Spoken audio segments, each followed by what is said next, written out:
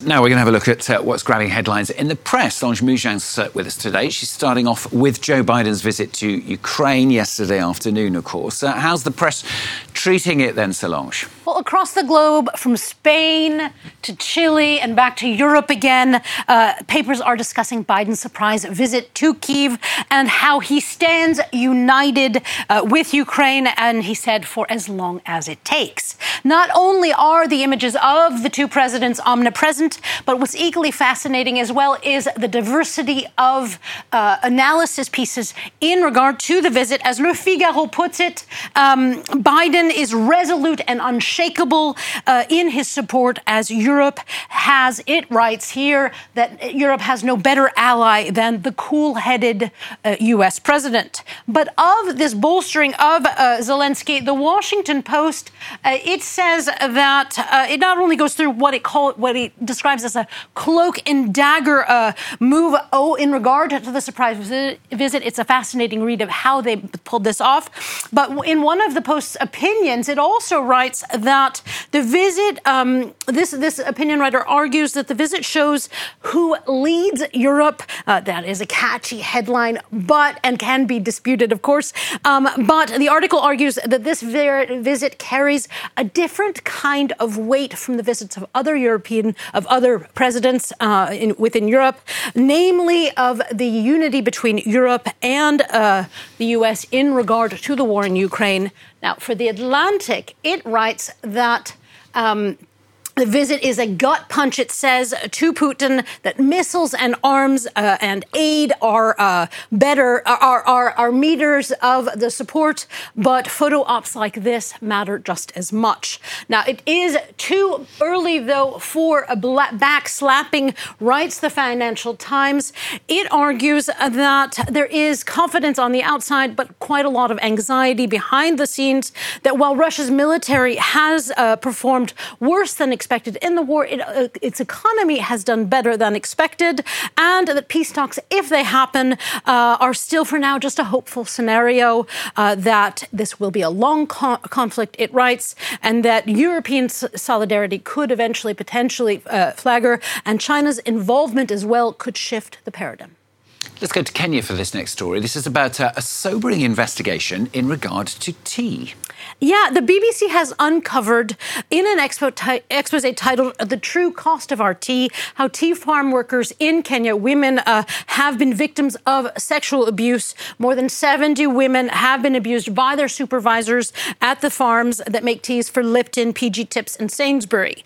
With little other work available, the women told the BBC that they had no choice but to meet the sexual demands of their bosses. And also it writes that similar allegations have also surfaced over a decade ago.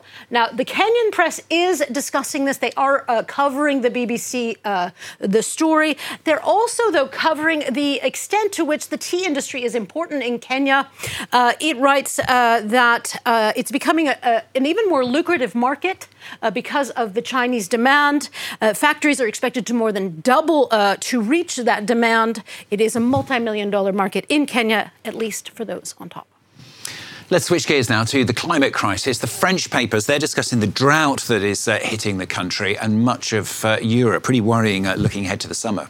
Yeah, as of Monday, there have been a record 30 consecutive days without rain in France. And Libération tells us that it would need to rain 10 millimeters every day across the nation to make up for this loss of in France's water tables. Now, these extreme drought conditions are thought to be due to climate change. Studies are underway about this particular episode, but the paper notes that global warming is creating what it calls an infernal cycle, where warm air is keeping wet weather from coming and hitting Europe with the expected rains of winter. Now, in this regard, France is not alone in regard to drought. Italy is also feeling it. Reuters tells us that the Po River in Italy, for example, has over 60% less water than usual. In Venice, gondolas are stuck in dry canals and creating fears that when rains do come, that it could lead to extreme flooding in Italy. Yeah, very worrying for the summer, as I said. Solange has found us, to finish off, a couple of articles about toiletries. Yeah, if you've ever wondered why we use toilet paper, this article is for you. Slate explains the history of toilet paper and how it was invented in China in 300 BC, and how actually it's a relatively new phenomenon here in Europe. It dates back to just over 100 years, and how post-COVID, many are actually turning to water as an alternative, like in many other countries in the world. Now, another bathroom change that is about, The Guardian says that an increasing number of men, namely in countries like Japan, for example, are deciding to sit rather than stand when they urinate.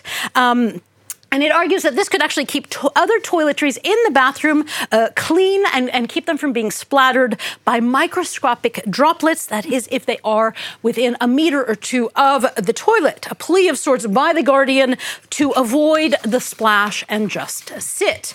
Now, one thing that hasn't changed much over the centuries is this object.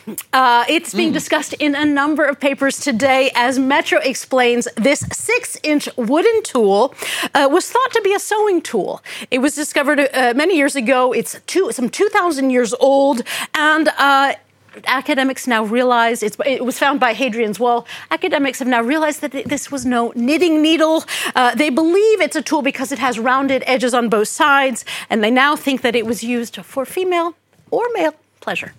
Certainly would stitch you up anyway, wouldn't it? One way of putting it. Thank you, Solange, for bringing us that object on France 24. More news coming up for you very shortly. Do stay with us if you can.